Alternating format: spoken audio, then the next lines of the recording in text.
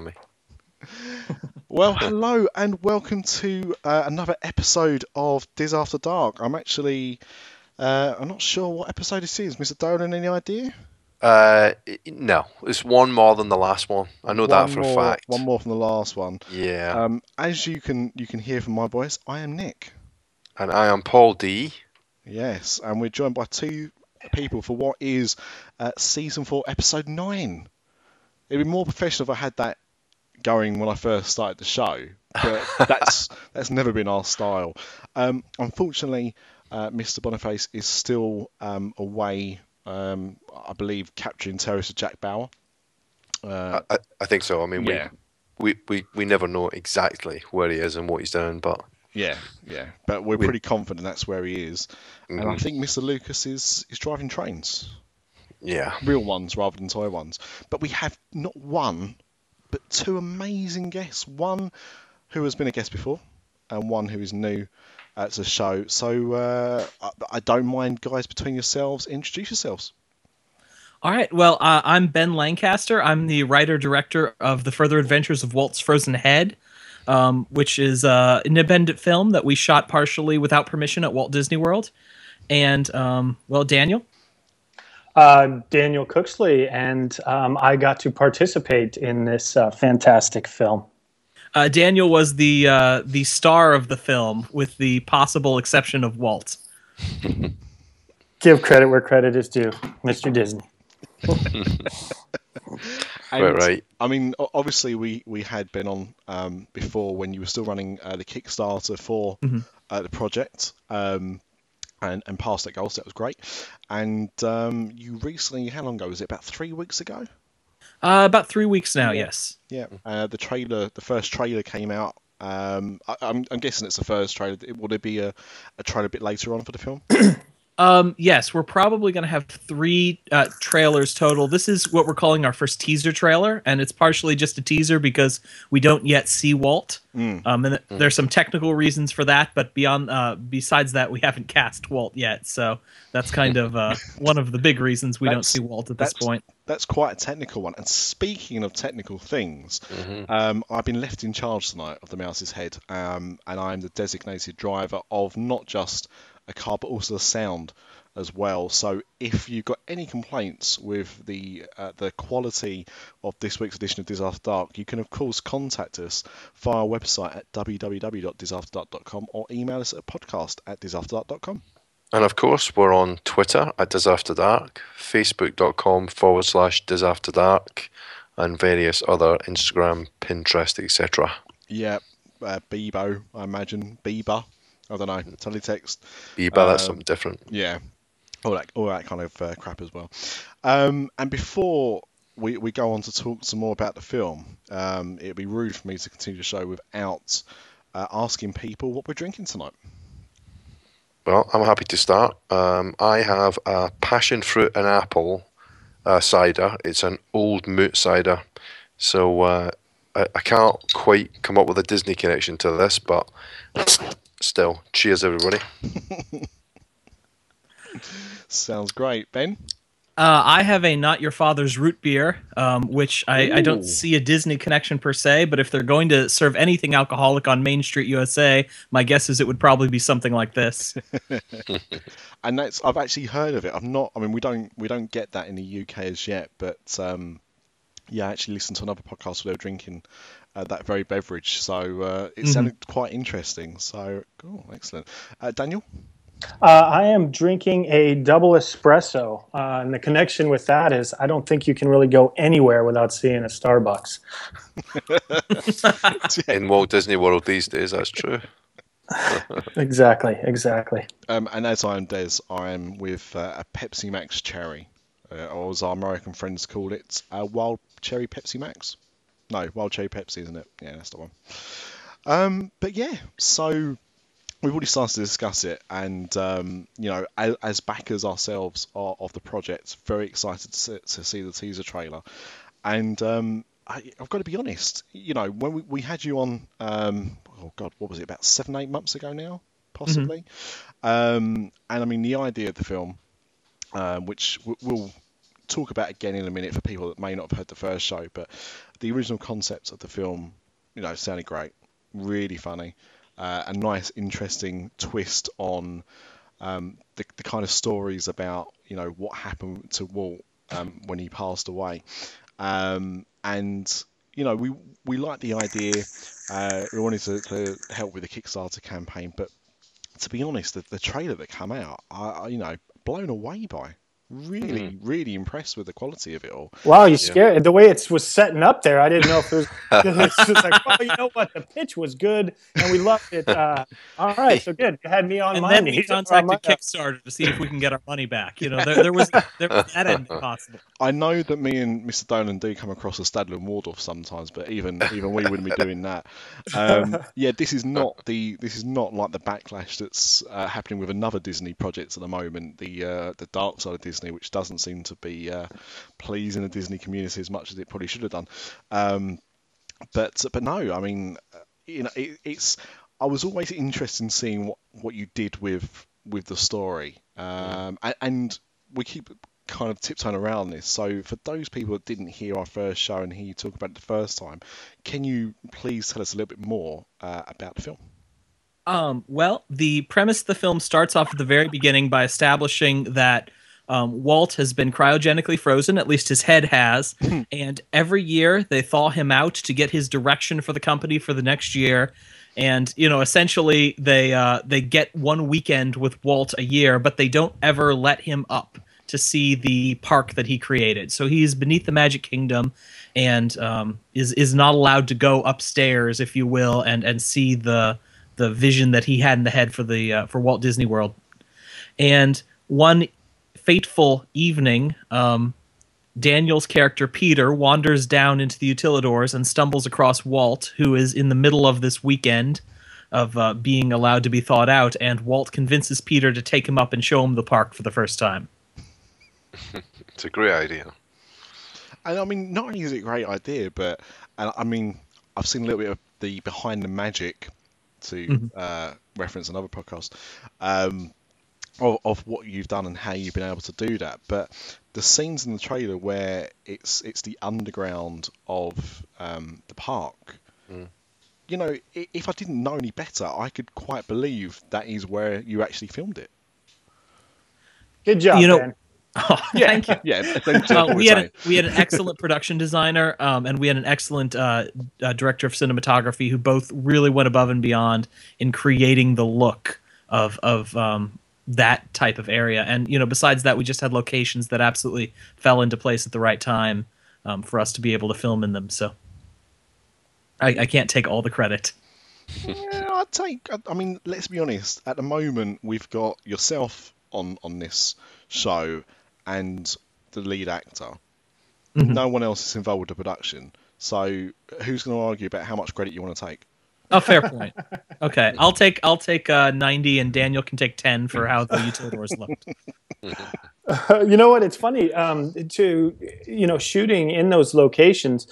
The beauty of being an actor is that one of the things that you really have to do is trust your director and trust his vision, because I don't necessarily see what the camera is seeing, and being in these locations. So shooting, to do a film and then to go back and see it, I forget, so as I'm watching that trailer, just in that short amount of time, even though I was there obviously and I did it, the picture that's being painted with that camera, it was amazing to see just that little snippet of it. So it's pretty incredible to get lost in that, really, so for myself. So that must be a nice treat, hopefully, for those who who actually do see it, if any of that makes sense.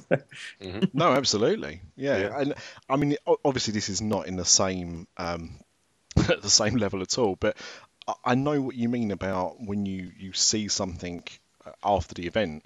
You've not, you were there at the time, and then you go back and see it a long time afterwards. Because even with something simple like a video that you shoot on your holiday, so I filmed a lot while I was on our honeymoon, and we honeymooned at Disney World and Orlando and parks around there, and watching the video afterwards, like a few months down the line, and I was filming a lot of it, but you forget certain bits and pieces. Some of it is still clear as day, but other things you go, oh yeah, I forgot about that. So, that, for most people, it is something that we can relate to, but from your point of view and being an actor and it being a production, even more. Absolutely, and it's such a treat. It's it's because I hate seeing myself on screen, and it allows me to really escape into that, and I'm not necessarily watching myself per se. I'm watching this story that's being unfolded, and I love it, and I can't wait to see the finished product. Honestly. And Ben, am I right in thinking? I'm sure I read this somewhere that this is your first production, your first major production. This is. Oh, this I'm is. Sorry. Who was that? Daniel's. No, yours, Ben. No, this is actually my third feature film, but this is definitely the biggest and most ambitious one that I've worked on. Let me go and find the person that told me that so I can shoot them. Okay. But carry on. He may be shooting somebody else right now, I think. Yeah. And then Daniel has had a fairly extensive career in theater here in Orlando specifically. And this was my first feature. I had been a part of several shorts, and as Ben mentioned, I've been in the theater community for a good 14 years in Orlando. And I'm sorry, go ahead. No. I was going to make a really crappy joke, so carry on. Okay. And so being, in Orlando for that amount of time, I've worked at Disney, not necessarily as one of the Disney employees. I worked for a subcontract company that did the bird show there, but I was around it.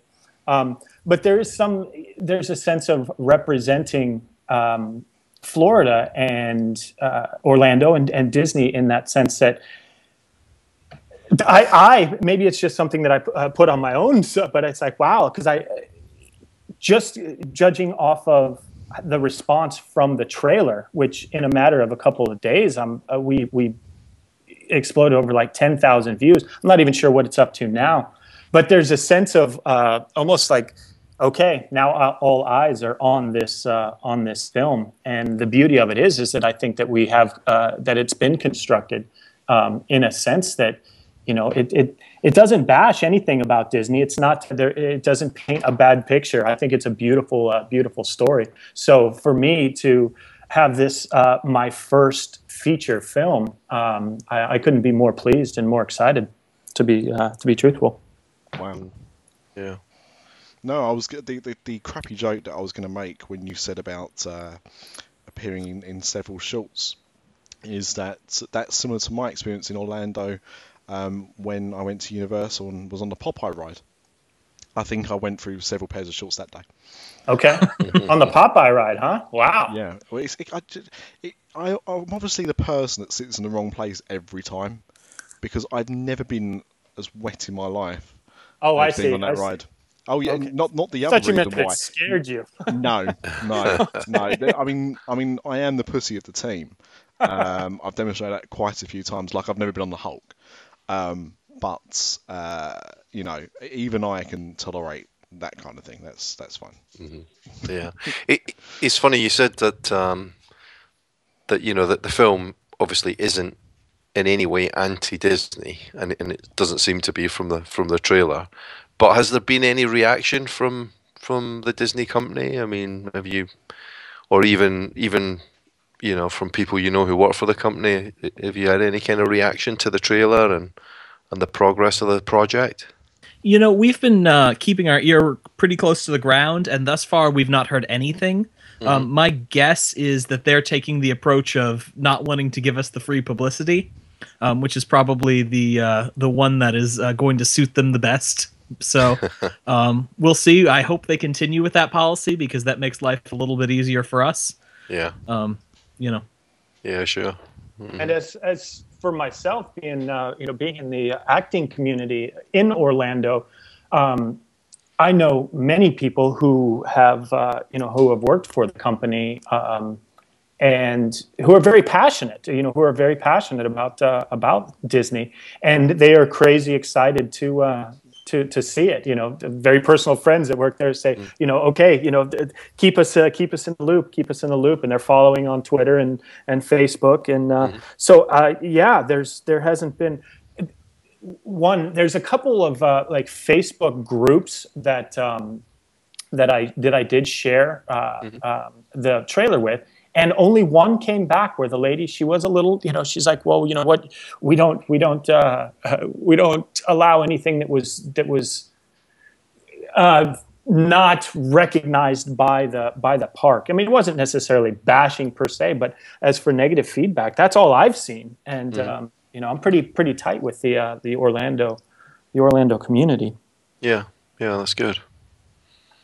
Yeah, because I think that's always, as Paul said, one of those things that when you, and I was discussing this concept with some friends a few months ago, and our friend is very obsessed with Walt Disney, has always been obsessed with Walt Disney. I mean, with everything to do with Disney, but with the man himself as well. And explain this kind of concept, and it was like, I don't know how I feel about that. But that's the thing. I think when you see the execution of it, it's slightly different. So, for that reason, I think I'd like to think that people can see that it's a tribute more than I don't know what, a piss take. I don't know. Absolutely, an insult. Absolutely, and something for myself. See, I grew up in California, and right outside of Anaheim, where the obviously Disneyland is located, and I have a couple of memories of Disneyland when I was a kid, but I did not. I'm 43 now, and I don't know if they've just been locked away or not in a bad way, but honestly, going to Disney when I was when we went in to do our thing, it really brought back so many memories. And I remember pulling Ben aside when we were going to It's a Small World, because I hadn't been on, even though I was employed at Animal Kingdom, I never went to any of the other parks. Wow. And so anyway, going into It's a Small World, there's that one very the traditional, Ben, I'm sure you could, the rocking thing right out in front of the entrance. It's the smile. The clock. The clock tower. Yeah. Yeah, the smiling thing. No, the clock. And it immediately took me back to being, 6, 7 years old, and just being there and in the story that we're telling, as the actor, like trying to understand, to dissect the script and dissect where these characters are coming through in the story that's being told. It's really a beautiful, beautiful story. And so in addition to, reading the script and then going into the park, it was beautiful. It was such a nostalgic feeling for me. And it really, pushed and brought back memories as a kid. So that is when I knew that it's like, okay, well, that we're doing something that, I think that will really reach a lot of people, that, it is a touching and warm story. And so really, it would be hard for me to think that there would be any backlash from anybody about it. Yeah. Oh, you'll always find ways to get somebody offended. We've done it numerous times. You think, well, no, I mean, don't get me wrong. Sometimes it has been because we've been out of line, but other times when it's like, really, that's the thing that's bothering you. Yeah, never mind. True. So, go on, Paul. I was just going to say, when you were shooting in the park, those sort of sequences. I mean, obviously you were being somewhat covert there. Mm-hmm. How much of a challenge has that been, and did you hit any particular problems or any particular situations when you were filming in the park? It all really came down to planning, and I think those few days we did shoot in the park or on property were our most planned days, certainly, even though we had a very small crew and a very small number of people. We have a text chain somewhere of of what everyone was saying, and it was go or now, or we had our scouts looking for security guards who were paying us too much attention and that sort of thing. But it really came down to a lot of pre-planning and knowing exactly what we needed to get, so that once we got it, we knew we were allowed to move on, if that makes any sense. Yeah. So we had sort of the protocols in place for we disperse and then we come back and that sort of thing. But that was really part of the fun for us. It was definitely a challenge to see if we could do it. Obviously, we didn't shoot as much as like Escape from Tomorrow did. Where their literal entire film was shot in the parks. Yeah. But it was something that we wanted to definitely try. So. I've still not got around to watching that film actually. I meant to because it was on Netflix, but I never did. Did you actually get to see that before as part of your kind of prep for this? Yeah, I had seen it before, and really even before we had started making the project, I had checked it out. Yeah, I think I started watching it and Yeah, give up on it a bit, really. Okay, kind of like that, is it? I like the way Ben, as a filmmaker, has kind of decided not to really make any kind of judgment on that film, which could be wise. I don't know. Yeah. But I like it. I like the integrity there. I don't want to. It was a film that was not made for the Disney fan community. It was made for people sort of outside of that, and I think it kind of shows. And there's nothing wrong with that necessarily, but I think a lot of people within the Disney fan community weren't as thrilled about it for that reason, among a few others. Yeah. Now, I'm a massive fan. Now, let me rephrase that. I used to be a massive fan of the 1989 comedy, loosely comedy, Weekend at Bernie's. And when I first heard you talk about this, that was the first thing that came into my head was, that. Did you use that film and the performances as inspiration? I can't speak to the performances, Daniel. Was that something that ever crossed your mind? I honestly no, which is funny. It was I was a big fan of the film back in the 90s. That Mannequin, and the list could go on. But no, I didn't really. I can definitely see the connection. Oh, absolutely. I mean, it's also that kind of comedy style at parts of it. That sort of over the top farcical thing. But I hadn't even thought about that. But I had to communicate with them. They didn't necessarily have communication with Right. Bernie Lomax. Lomax, I think his name was. But the communication. Having to communicate with a box, and it was because I've had friends and people that well, how was that? And it was right off the bat, everybody immersed themselves in this false reality of what we were doing. By that I mean like myself and then the rest of the crew, and we're carrying around this bag with its quote unquote Walt, and it was by the end of the first day, it was as if he was a person. That's like, all right, you got Walt, you're going to carry Walt. I got Walt. All right, who's going to take Walt? And it was, I think, in that sense, when you're around everybody if you were the only, even as an actor, but if you were the only one that was necessarily recognizing this as trying to convey that this is a real person, and everybody else is just like not giving into that. But it was. But I don't necessarily think that anybody was making a choice. I just think inadvertently, everybody started just that was Walt. And then by the end of the run, he was a fixture. This, either the bag or this the apparatus that was made to constructed to hold his head.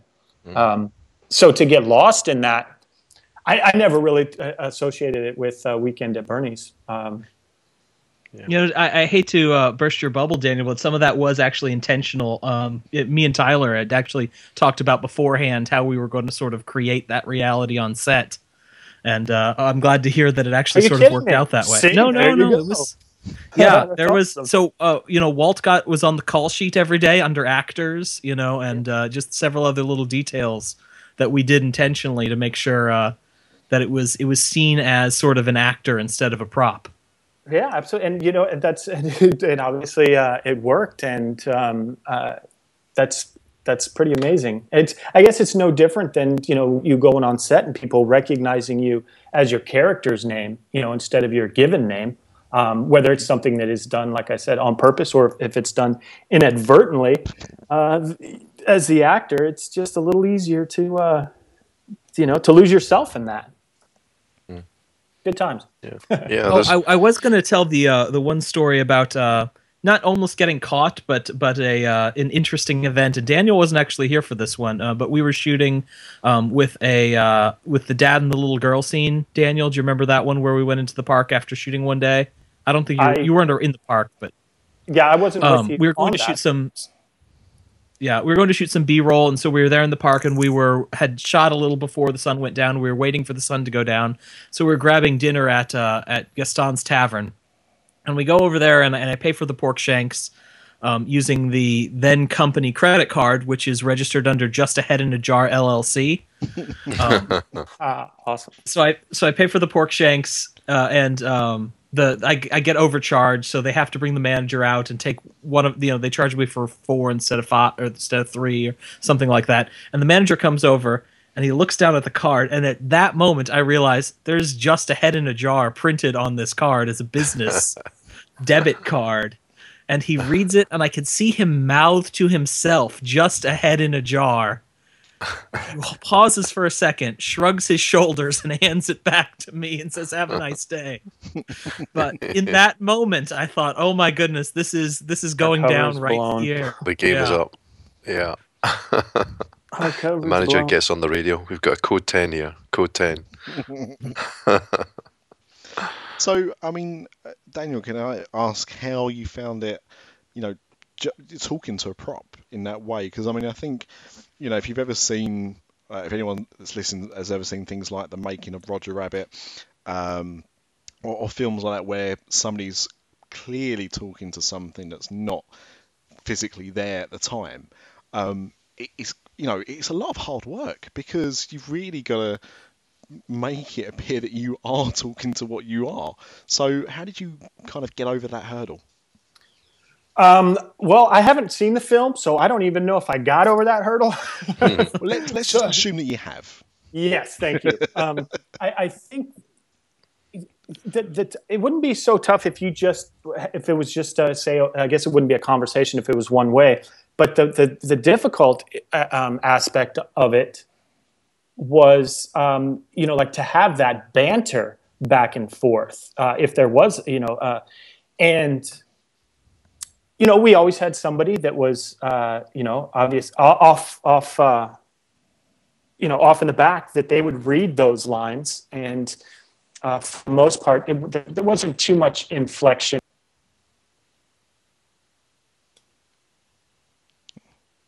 And kind of meet their, you know, their level of whatever emotion, or and you can just kind of ride that tide, or vice versa. And so if I was to say what was the most difficult aspect of it, is really trying to put myself in this fake reality of speaking with this gentleman, you know, that's it's not only somebody that's not there, it's somebody that's not there. It's somebody that is in a jar, and it's Walt Disney. You know, it's Mr. Walt. And so trying to put all of that into one, I took it as a wonderful, wonderful challenge, one that I hadn't had in the past. And you know, in the beginning, it was a little difficult. But as it went on, just as much as we all got lost in the fact that, you know, there was you know, somebody there, I adapted to it as well. And so we'll see. And just judging by a couple of the where I really felt it was when we had to go in and do some ADR, and it's, you know, trying to bring the emotions that were in that scene, and then match what you think the emotions of, say, you know, the head had. And yeah, it was no doubt a wonderful challenge, and I appreciate the leg up with that. And hopefully it comes off and people can get lost in the fact that, that hopefully they can get lost in it just as much as I did, or or the rest of the crew did, that that he wasn't actually there. And for those that don't know, ADR stands for automated dialogue replacement. So that's where, because I couldn't remember what it stood for, but it's effectively where you would go and re-record dialogue that may not have been captured at the time of recording. Mm-hmm. Yeah. And specifically, we have to do that because we weren't carrying sound equipment into the parks with us. So we were recording all the sound off the onboard mic on the camera, which isn't good enough for the final film. So for those scenes, we have to throw out all the old audio, bring the actors back in, and get them to say their lines matching up to the lip sync on the picture. Wow, that must be quite a challenge. I mean, I'm obviously interested a bit in that as well because, I opted for a credit in the film as your silent Foley artist. So obviously the sound of the film is very important to me, and I can't wait to get some studio time in order to record the silent sounds for the film. Oh, you head over here to Orlando. We'll get you as much silent Foley time as you need. Sounds like a plan. Now the Foley booth for the silent Foley is also invisible, so that's going to be a thing. But and in an unknown location. Mm-hmm. It sounds like some of the jobs I've done before, actually. Now, Dan, just one quick thing I wanted to ask you as well. You obviously mentioned about the fact that you were quite visible on the theatre scene in Orlando. We have obviously a lot of listeners that go out to Orlando quite often over the years. Is there anywhere that these people could have seen you possibly? When I was there? Yes. In other productions? Yeah. Oh, yeah, no, sorry. So I'm talking about the theatre work you were doing. What kind of theatre work was it? Oh, yes, absolutely. I've worked in probably most every theater in Orlando at one time or another. I most recently finished a show called The Flick, Annie Baker, and I was actually just nominated in Broadway World for Best Lead Actor in that 2015. Wow! Great. Yeah, I'm very excited about that. Some noteworthy, or some of the other productions, very proud of.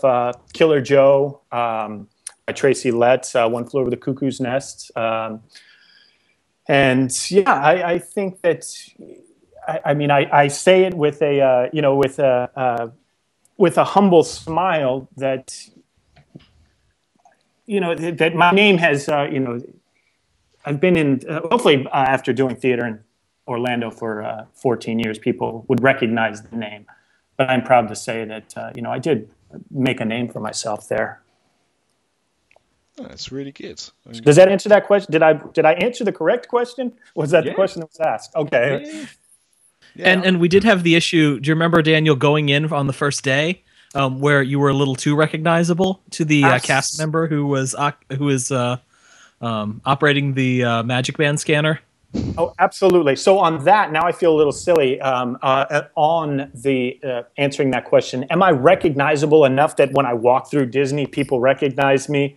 I'm sure that there are places that, yes, that I would recognize people, but it's not something that I was necessarily worried about per se. But we did run into a situation. It was our first day that we were going into the park, and as Ben had mentioned, we rehearsed these scenes prior off property in a controlled environment, so we had an idea of what we were going to do, and trying to get everything in one take or as the minimal amount of takes as possible, and so we all had this just this anxious feeling of like what we were doing, and like being cautious about it. It did seem almost like a spy novel, if you will, of like infiltrating a certain area, because we had it choreographed so, so precisely. It's like, okay, Ben's going to be over here. We're going to have the cinematographer, the DP over here. We're going to be over here. And then when you see, when he sees the DP give the signal that it's rolling, he's going to give the action sign.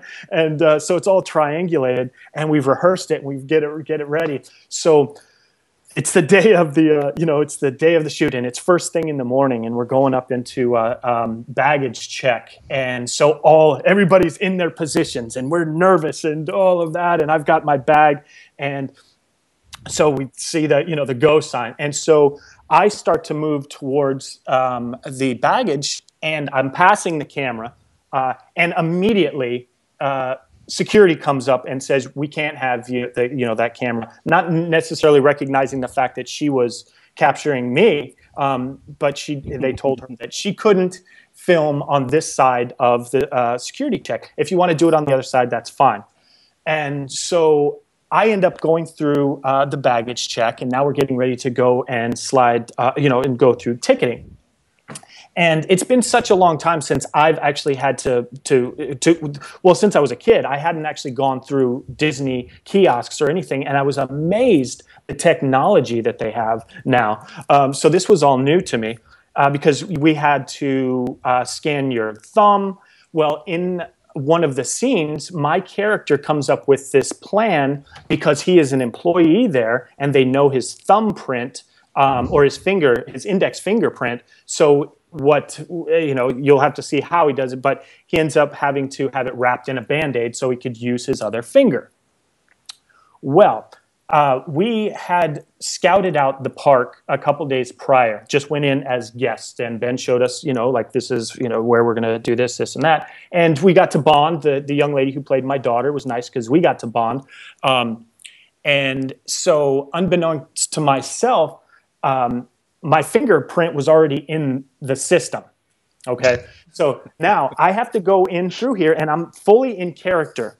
Now, and I've got the camera. It's set up right in front of where I go in, and you have to see me kind of gesturing to the woman at the kiosk or the gentleman at the kiosk. Okay, look, I've got a Band-Aid on my, I need to use my thumb, etc. So. It's a go. Camera's rolling. I'm in line, waiting. I get up, and the gentleman in the kiosk, he says, "What are the odds?" I have no idea what he's talking about. And he's looking at me. He's like, "What are the odds, huh?" And he lifts up his glasses, and honestly, I still did not recognize him. And I'm not dropping character. There's no audio, so you can't hear what's going on. And he says, "Yeah, I was, on your project. I had done a project about 2.5 months prior to that, and he was the DP on that." What are the chances? Exactly. And I'm like, oh, yeah. Now I'm shaking at this point, because I thought, okay, we're bust. It's our first day of shooting, and we're this is already the second shot too. This isn't just the first day. This is the second shot. Exactly. And so he's like, then I'd asked if he'd seen any of the footage and he says, "Oh, it's coming along," and it's just small talk. And so I still stay in character. I'm like, oh, I have to use my, thumb because my finger. And he says, okay. And so I go and I use my thumb. Now, the fact that I had already been there, my fingerprint was in the system, so they had to redo it. But I didn't realize that. So he picks up his hand, and I figured out what that meant. And this woman comes up with her clipboard, and I'm freaking out. I'm thinking, okay, we're busted, because I don't know really what. And so as we're doing that, he looks and he says, "Oh, so you've got your girlfriend?" Oh no, he says, "You've got they're filming you." And I said, "Yeah, it's my fiance. She captures everything." And he looks, and he's like, "Tripod, huh?" I'm like, she's very specific, and she's a professional of everything. She just wants to document the day. And be that as it may, the woman comes up, and they had to let the system know that I was changing fingers, in other words. Right. But everything kind of came to a halt. And in my head, I'm thinking, okay, the production has come to a halt. We haven't even made it into the park. And so finally that all goes. And I didn't stop. And in my head, once I finally got through, I just thought, okay, I hope that she didn't stop rolling. And so I get into the park, and we had a little meeting place, a rendezvous. And anyway, I go and I get my phone, and all I see on my phone is abort, abort, abort. So my phone was getting this message, but I turned the vibrate off, as I'm going through. And so everybody reconvened, and it seemed like, okay, after that, we weren't caught, and it seemed like it was smooth sailing from there. But we thought that the project was doomed right from the beginning. Jeez. But yes, what are the odds in this? Thousands and thousands of people. How many kiosks that I run into somebody who I did a project with, 2.5 months ago. Of course, once the film's released, then you will be more recognised. You're going to have to employ some of that false moustache type and actor's makeup maybe to stay incognito when you visit the parks. Yeah. Well, hey, hopefully it gets that far. Hopefully it gets that far. I would love to say that yes, that's what I have to do now to get into the parks. Yeah. I think another thing about this film, which people will be getting excited about. I work in a part of London called Paddington, and for the last few weeks we've had a film crew, and all there've been of these boards, these A-boards everywhere saying major Hollywood production being filmed. Be careful in this area if you don't want to partake. Blah blah blah blah blah. And I was trying to figure out what it was, and I saw a few places where the crew were hanging out waiting to do the next shot because it was quite cold. And I was looking in the windows and I couldn't really see anyone famous. And this happened for about 2 weeks. I was thinking, well, I can't believe they're filming a major Hollywood film right around the corner from where I work. And I Googled it to see what was going on. And they're filming the new Bourne film. Oh. And and the next day I actually saw Matt Damon outside a shop oh, wow. doing a scene in like a Land Rover. And I was like literally 10 feet away from him. You could get relatively close. They didn't really close the streets as much as I expected them to, and it's quite weird because obviously now, although I like those films anyway, I'm really excited to see this new one, to see the locations they're filmed around where I work. And I think that's what's so good about this, is that there are parts of this film where anyone that's been to Disney World can go, oh yeah, I know where this is. It's not just a clever lookalike location. It's the real deal. Mm-hmm. Yeah. And I think that's like one of the aspects of for me and being so comfortable with this. And please don't take offense to this, Ben. But Ben's he's kind of a Disney nerd, and I mean that in the best possible way. In that, if I'm going to, because it wasn't when I auditioned for this, it wasn't I didn't know that that's what I was auditioning for. It wasn't we did not. Yeah, we didn't tell people that it was a Disney movie when we held auditions. That was a second step that we took people aside and explained them the plot of the film before they accepted it. True that you said the audition was for Star Wars Episode 7. That's what I thought I was going in for.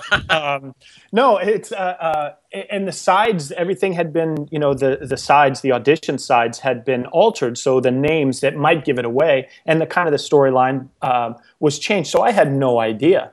And then when Ben had called me, I don't remember how long it was, and asked me if I'd be interested in coming in and reading with some actresses that are they're going to play my daughter, etc., and basically saying that he was offering me the job. And I said, absolutely. And so then he handed me the script, and it said the Florida Project was the pseudo name for it. And when I looked, and then he told me what their itinerary was, what their objective was, and he said, "Are you in?" And I said, "Absolutely." He says, "Well, they're people that may, in the community at Disney that, if you have a future there, that some people may say something about it." And I wasn't in any kind of position like that I was going to that was going to affect me not taking the role. but going into, like some of the pre-production on my end, when working with him and some of the character work is, sitting and realizing how passionate this man was about this. And this is truly piggybacking on what you were saying about seeing the locations. And this really is a film for, yes, anybody can watch it and enjoy it, but this is truly for Disney fans. There's things in there that I had no idea what I was, like what references there were. These references were that people who are in the know and are familiar with, just Disney fans, they will know. So that's to be involved with a project over the about the last 14 years, whether it's film or theater. One of the best things for me is to be involved with a project where the captain, if you will, has such enthusiasm and such passion, because it's infectious. And so in that, you're willing to put yourself in their hands. And he's just so passionate about telling this story. And as being a Disney fan and bringing his nerdism out in the best possible way, Ben, and please don't take that as an insult by any means. But it was absolutely lovely to be a part of that. And I wanted to do it right in that sense, or the best that I could, because he was so passionate about this project and so dedicated to it, and in the story that he wanted to tell, and the reasons why he wanted to tell it. And to me, I think that projects like that, because since then, fortunately, I have been involved with several films, 2 features since, and a half dozen shorts. And it's a beautiful thing to have somebody at the helm that is as passionate about what they are doing and the story that they are wanting to tell. I mean, I think that's a beautiful thing to say. And to be honest as well, I think anybody that's listening to this podcast would probably think of themselves as a Disney nerd anyway. Yeah, so I don't think you're going to offend anybody with that one. Yeah, I think you're pretty safe with that comment, to be honest.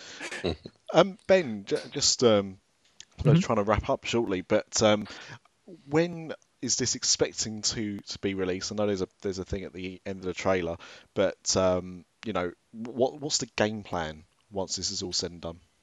Well, actually, once we finish this podcast, I'm going to meet with my editor and see if he's finally got that rough cut together. But that aside, we are looking to finish up and hopefully have a screening for the Kickstarter backers towards the end of 2016. And that would put us on track to be sort of on the film festival circuit in early 2017. Which would kind of get it out there and get it hopefully playing in several places across the country, in the US and possibly overseas, where people could go and see it. Well, we'd definitely like to be a part of that, because am I right in thinking there's a scene, I'm not sure if it's made the final cut, I mean, obviously you'll get more of an idea after you've recorded this show, but isn't there one where Daniel's character is actually listening to Diz After Dark on his way to the park, isn't that right? We can probably add that in if that's something that especially if there's a little sponsorship money. I don't know if that's a possibility or not, but we'll get our people to speak to your people, and we'll see what we work out. You can put it in just after the Olaf scene, because it's Walt's frozen head, and we know that anything that's got frozen in it must have Olaf in it. Correct. So just the Diz After Dark scene can go right after that. Yeah, that's about right. but no, I mean, I think I speak on all of us here that we've been excited with what we've seen so far and what you have been able to tell us about the film. And I've actually changed my thing today, my status, as being I want it to be the 17th of December already. That's a completely different reason. But probably my second most anticipated film of next year is going to be this one. Beautiful. Oh, we are very happy with that. To be fair, I've not seen the Captain America Civil War trailer yet. So maybe that might just be a little bit ahead. Well, if that beats us, I guess I'd be all right with that. As long as we have comparable box offices, that's really what. There you go. That's it. Well, I was gonna ask that because that has the cinematic failure of, and I mean the release at the cinema by that, of Tomorrowland, a film named after a part of the park. Has that in any way worried you that you may not hit the same box office numbers as that? If we hit half of Tomorrowland's box office, no. In all seriousness, we're really planning, after we go through the film festival cycle, a VOD release. That's probably going to be a self-distributed deal. In this day and age, it's sort of, you either are a blockbuster or you're not, and everything that's not is kind of still able to be out there and exist, but not kind of operating at that same level. It's you know what? It's absolutely amazing. I just watched, and it did take me a little while, but I just watched the new Jurassic World last night. And you know what? It was entertaining. It was. It really was. But the amount of money that film made, it's staggering. Didn't it? It toppled like $1 billion. Oh yeah, yeah. In that sense. And, not to hop on any kind of, but you just think about, like the budgets that some of these films are given. And I'm piggybacking on what you said, Ben, about it's either a blockbuster or not. What is it? One of these films have already been slated a budget of $1 billion. And it is when I'm watching, this new Jurassic. And it was good. I was entertained. I won't, I'm not talking about, I'm talking about it here, obviously, but it's not something that's going to stick with me. And to think that a movie that had made so much money, and that there are stories out there that beautiful stories that it just doesn't, it doesn't, that people don't necessarily see because of the fact that, okay, well, it's not a $400 million film. And I don't know what I'm 100% trying to say here. It's this, it's in the sense of, yes, there is either blockbuster or not. And that's too bad because, people need to realize that there is still good film out there, and it doesn't have to cost, $400 million to make. Is all I'm trying to say. I was going to say, I think the point you're trying to get to there really is that the amount of money that's spent on the film doesn't always demonstrate how good a film is. And I really enjoyed Jurassic World, but let's be honest, it's a roller coaster summer blockbuster. It's what it is. Everyone I know that's watched it moans about the story. I think the story is fair enough, but let's be honest. With any kind of film like that, it's a popcorn film. You want to sit there. You don't want to think too much about it. You want to be entertained. You want to watch the effects. You want to watch the spectacle of it all. But you're not going there to watch this amazing story because at the end of the day, when you're spending $200 million making a film, you just want it to make sure it's entertaining. The storyline is second for a lot of these films. I mean, Jesus, look at the Transformers franchise. And how much money they make and how much money they cost to make. But they're successful films. And I think one thing that's good about services like Netflix and things of that nature is that, it gives sometimes a chance for these films that weren't able to be able to open across thousands of screens. And sometimes wouldn't get a cinema release at all. The ability to be on a service where you've already paid your money. If you want to go and, if somebody sees The Adventures of Walt's Frozen Head come up and thinks, oh, that title sounds quirky, they haven't got to think, well, I'm going to now lay down $10 to watch it if they're watching it on Netflix or something like that, because it's there to watch. Absolutely. So that isn't a barrier. When you've got VOD, that is a bit more of a barrier, but I still don't think it's as much as a barrier because, I've got a family of 4. If we want to go to the cinema, we won't yet. My son's still too young. But if the 4 of us wanted to go to the cinema, we're looking at a good, 30, 40 quid sometimes to go. So you're looking, $50, $60 for a family to go and watch a film. When you've got to make a choice about going to see a film and you're spending that kind of money to see it, you've got to really think, is this experience going to be worth the money? If you are going to pay $10 to watch something on VOD, it's a much lower risk to do so. Absolutely, absolutely, and that's well, it's just because in order for these 4, 5, $600 million, they've got to bring in that money somehow, and it is like you said, it's so expensive to go and to see a movie. I went to see Mad Max in 3D with a friend of mine, and I bought the tickets in advance, and that was almost $70. Now, granted, I knew what I was getting into, but just exactly like you said, I knew that I was going to go in and see this amazing 3D spectacle. I knew exactly what was going on. So, what you're saying, it is absolutely valid. And there's what are you gonna what do I want to go and spend that money on? Take a chance on something or something that it has been marketed. And so, so a film like this, I think that marketability is 100%.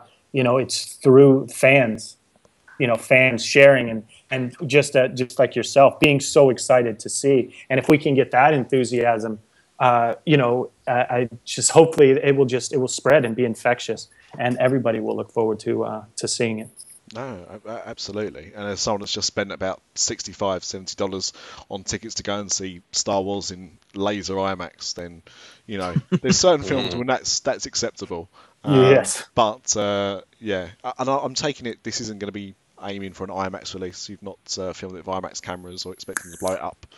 Unfortunately, no. IMAX is probably a little beyond our resolution. So.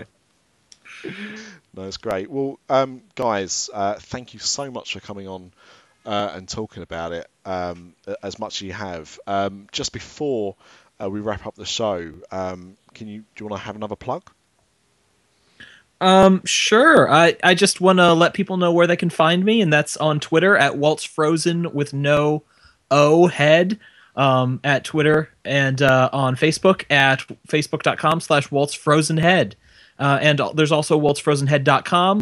Both the Facebook and the website have more information about the film. The Twitter account is Walt's uncensored opinions about life, the company, and everything else that's going on. And is there a Kickstarter? There's not a Kickstarter currently, but is there another Kickstarter coming, did you say? Or yes, it really depends on how some sort of Walt casting comes around, but if we find the right person for Walt, then we're going to be looking at some potential post-production finishing funds that we'll be looking to raise, and hopefully giving people just excellent perks and rewards to go along with those. Have you? I take it you're still waiting for Tom Hanks to confirm if he's going to redo the role. We thought about that, but then we thought, he's so iconic, and why do we want someone iconic for Walt? We need someone who can inhabit and be Walt. So I'm to be honest, I'm just gutted that he's not from New York, because I would have put myself forward for that role, but I don't think Walt ever went, I want a cup of coffee.